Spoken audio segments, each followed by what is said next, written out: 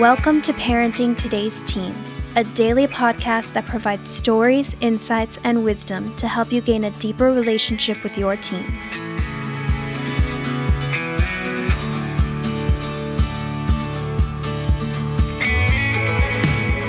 On today's episode, Mark Gregston sits down for a conversation with a couple of Heartlight's teens. For the past 2 decades, Heartlight has become the country's premier residential counseling center and boarding school for struggling teens. Founded in 1998 by Mark Gregston and his wife Jan, Heartlight is a program that not only modifies behavior, but one that seeks to offer a unique, transformative journey through a relational experience that offers counseling, small group therapy, academics, and activities. We hope you find encouragement as you listen to these stories today.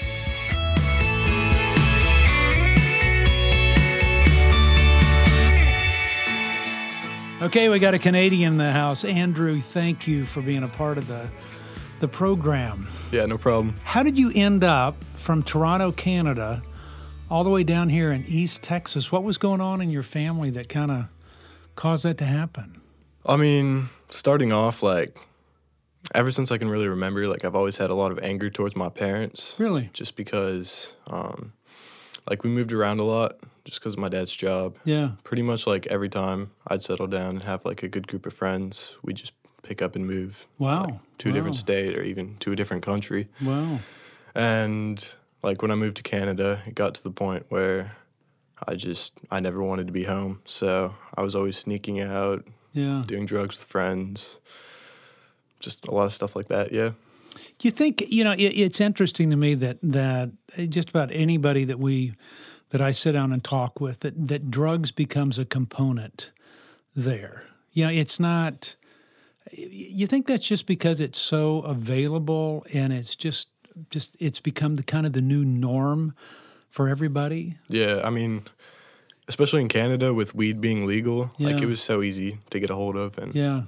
I mean, it's a fun time. Well, it's not just a group of guys out drinking beer in the back pasture anymore. It's either smoking pot or then it's saying, well, then we did this. But it seems like that's become kind of the new norm for anybody that's struggling a little bit. Yeah, I definitely agree with that. And I mean, it's almost like a part of being a teenager, I guess you could say. Yeah.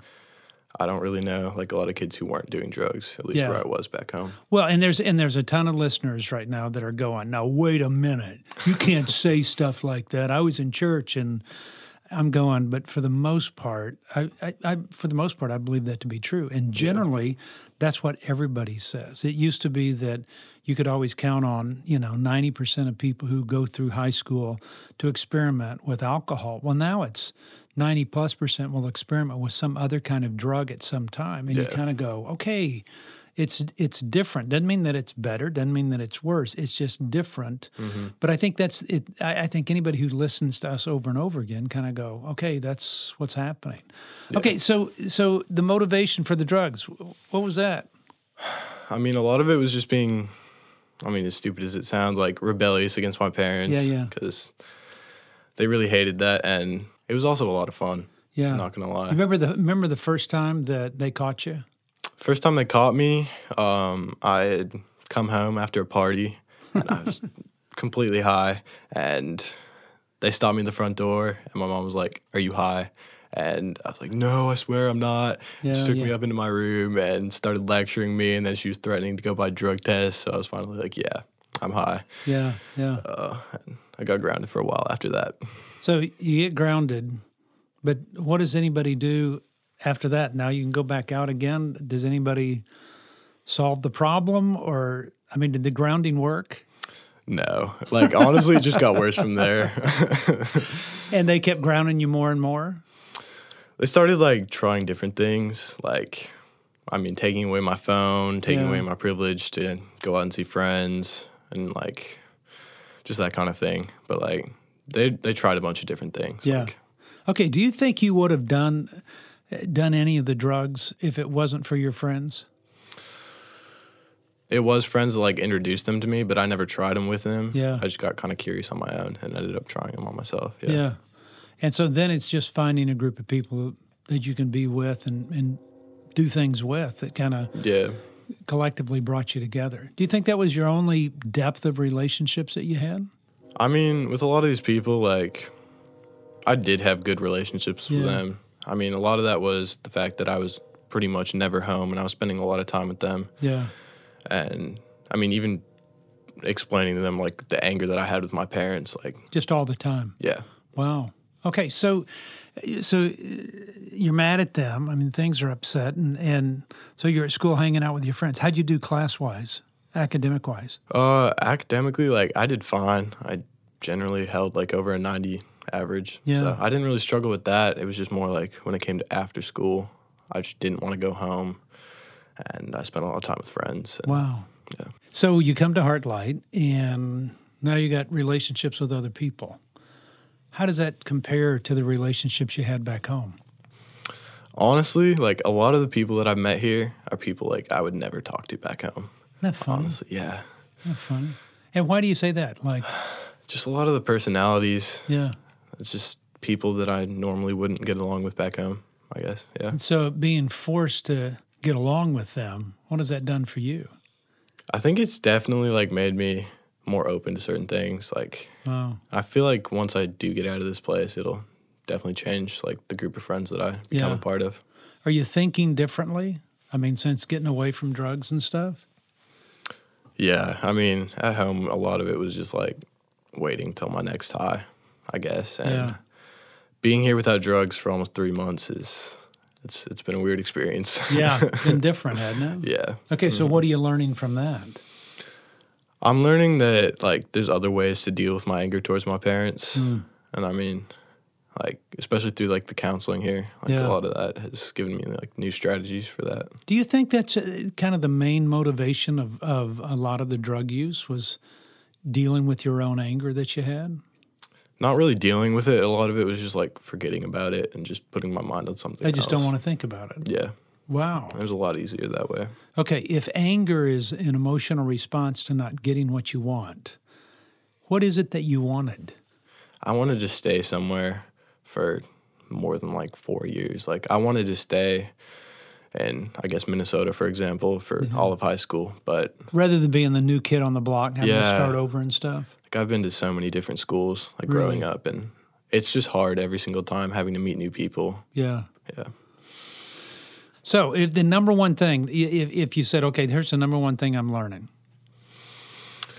Definitely, like, how to, like, interact with my dad, honestly. Like, back home, he was really the main person I didn't get along with. Yeah. So just here learning new ways and, I guess, different ways to interact with him and, like, actually understand where he's coming from. Well, you love your parents?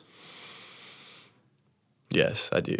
But okay, you're a little hesitant. What's the hesitation? Was it, what, you love them but you don't like them all the time? yeah, definitely that. Yeah. I mean, they're my parents, and they do care for me a lot, but I don't know. I just have a lot of anger built up towards them. You think they love you, though? I know they love me. Yeah. Well, then I'm glad you're here to work through that anger. Because here's the thing. Once you graduate from high school, you don't want to carry anger with you and be a 30-year-old who hates his parents. Yeah, You know, that's just, I've never met anybody that said that. I'd like to be 50 years old and hate my mom and dad. I've never heard that. And so if you can work through that now and get through it, because I think there's a learning curve for you, but I think there's also a learning curve for parents too, when they realize, okay, let's move on and start clean, you know, and maybe when you get home, y'all can start clean and move on from there, and it'd be a lot better. So, That's cool. what I'm hoping for. Yeah.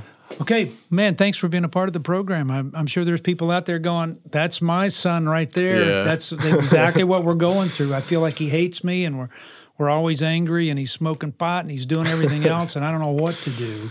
You know, and at the same time, I go, I hope that they can hear that there's hope in that as well, that there's a longing that you have to build a better relationship. And I know your parents have that as well. So that's cool. Well, thanks, man. Appreciate it. Yeah, thanks for having me.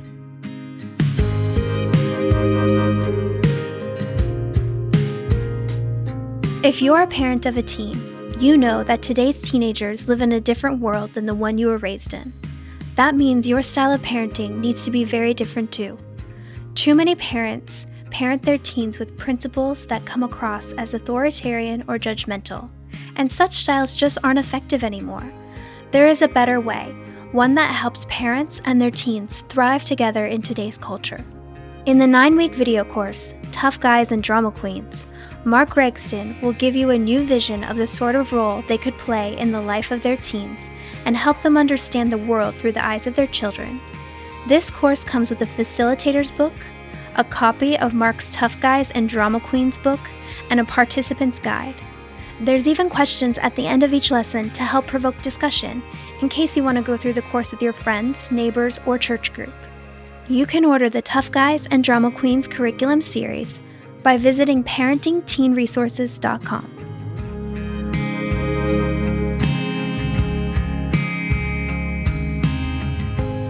Alexa, thanks for being a part of the program. Tell me a little bit about yourself. What was going on in your family that you ended up having to leave home, that your parents had to place you somewhere? What was causing all the problems? I guess I got into some trouble back home and just got into the wrong crowd. Friends that weren't good influences on myself and pressured me into doing things that I shouldn't have done or really didn't want to do. Wow. Why do you think you connected with that group? Because everybody says, don't let your kids hang around with bad kids, and, if you swim with sharks, you're going to get bit, and all these comments that everybody thinks that it's all the other kids that are influencing you. Were you influencing them as well? Yeah. Yeah. So do you think it was just kind of like just a group of people trying to figure out life that were just doing stupid stuff? Yeah. I mean, we were all there for each other emotionally, but we definitely influenced each other in good and bad ways. Wow. Okay, so when did that start happening in your life? Like, what grade were you in? Probably 6th grade is when my grades started going down. Wow. And so what were you doing in 6th grade that everything started to turn into a mess? I think 6th grade I got into guys and started messing around with that. And then 7th grade I got into drugs, and it kind of just went downhill from there. Okay, that seems weird to me. I mean, 6th grade, how old were you? 3? No, I'm joking. But I mean, how old were you, like 12 years old? I was 14. 14. And so then the drug thing starts to happen. Do you think that kind of just confused you and then it just started spinning out more? Yeah. I would say I never really got into like depressants, like weed or things like that. Like it was always kind of more things that would make me feel better, like Adderall and Coke, like things like that, because I struggled a lot with depression, so I didn't want to do stuff that would make me more depressed and like numb me. I wanted to be more wanted to feel better. Yeah. So where do you think your depression came from? I mean, like, my parents are great parents. Like, I love them a lot. Yeah. But I think a lot of the time I wasn't getting the right attention from them, so I just spun out of control and was like, well, if I can't get the good attention, then I'm going to get the bad attention. Yeah. I think most parents go through that where everything goes really well. Parents feel like they're doing a great job, and then people turn 12 and 13 and everything changes. And so your needs are a little bit different, and it usually takes a while for a mom or dad to kind of make that switch and realize that their child has new needs. Do you think that you were maybe caught in that little space of time that you just didn't feel like you were getting the attention that you really desired? Yeah, I think a lot of it went to my older sister because she was always kind of like the hero child. She was like, she got the good grades, she had the good boyfriend, she's incredible at riding horses, and she has like really good like life goals, and just like, I know she's really struggling with other things too, but she keeps it more inside and doesn't really do. And you were a little bit more expressive at an earlier age than everybody else. Yeah. Okay, when did your parents start to realize that something's going wrong here? 7th grade. My mom said she noticed like my grades were going downhill, and I just like started rebelling against them and just not really caring. You think the drugs had a lot to do with that? Mm-hmm. That it was changing your thinking a little bit? Yeah. When you got here, was it one of those things that it just took a while for your head to clear out a little bit, to start thinking straight? I think actually about a month before I got here, my parents had grounded me, and I was grounded for basically probably 4 months, and then they told me that they were going to give me a fresh start, and I was doing really good, but then I was sober for about a month, and it was like going really good, and then I went to a party, and I didn't drink or do any drugs, but I snuck out. Yeah. So they found out about that, and everything started going downhill again. So I actually called Heartlight and was like, hey, you got a spot for me still? So you called? Yeah. God, that's amazing. Okay, so when you snuck out, did you sneak out to be with friends, or were you sneaking out to go do more drugs? No, my friend was moving to Florida, and they were having a goodbye party for him. And you just wanted to be there. Mm-hmm. Well, that's kind of normal. Yeah. Okay. Did you influence your friends, or your friends influence you? I think I definitely influenced them. Wow. Yeah. Okay, so your parents send you away to Heartlight, where we supposedly have all these other 60 bad kids, with the idea. And I say that in a way that I don't think any kid here is a bad kid, and yet they send you away to another group of people. What's different about this group that's all been taken away from their home and placed here? What's different about the relationships here? I think it's a lot easier to make friends here and connect with people than it was back home, because we're all kind of on the same level. We're all like, okay, we're all messed up in some way or another. Like back home, everyone kind of tried to hide it and just was like, yeah, let's do this because it's fun, not because we're trying to get away from something. Yeah, but don't you think we're all messed up? Yeah. In one sense? I mean, some people express it. Other people, as you said earlier, hide it and they don't. And so, but what I've kind of found is the ones that express it a little bit more really form deeper relationships with people than those that hide it. Yeah. You know what I mean? Mm-hmm. It's kind of like that we bring all these kids here and they live here, but they really long for relationships with people, and they build great relationships here. Okay, here's the $1 million question. What could your parents have done different? Like, my dad still hasn't come to terms that I'm here. He didn't want me to come here because he's, like you said, he's scared that being around the 60 other bad kids would influence me worse. Yeah. And I would say, in some ways, I can really benefit from it. Yeah. But in some ways, it's kind of like, oh, okay, I'm really not that messed up, but I am at the same time. Yeah, yeah. Well, it means your dad's just like every other dad. Yeah. Yeah, he really is. I mean, if a dad wouldn't feel that, there'd be something wrong with him. I mean, I think no dad wants his daughter to go off and live someplace else and be around a group of kids that he doesn't know. And so that's kind of normal. What about your mom? My mom is a lot more understanding than my dad.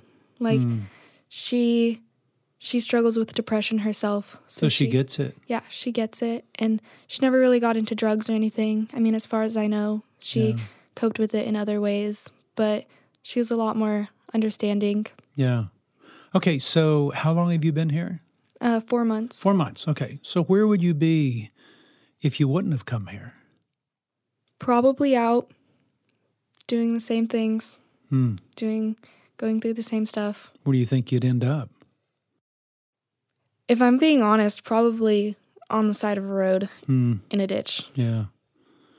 Well, I'm glad you're here. Yeah, me too. I'm glad you're here. And I'm glad for your parents too that you're here and you're finding out some new things about life that are maybe a little bit different than what you find back in Colorado. Yeah. It's good state, yeah. But just different.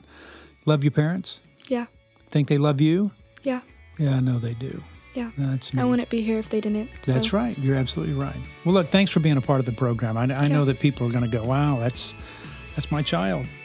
Mark was just talking to my daughter. That's exactly how she is. And hopefully they'll benefit from this. Thanks. Yeah.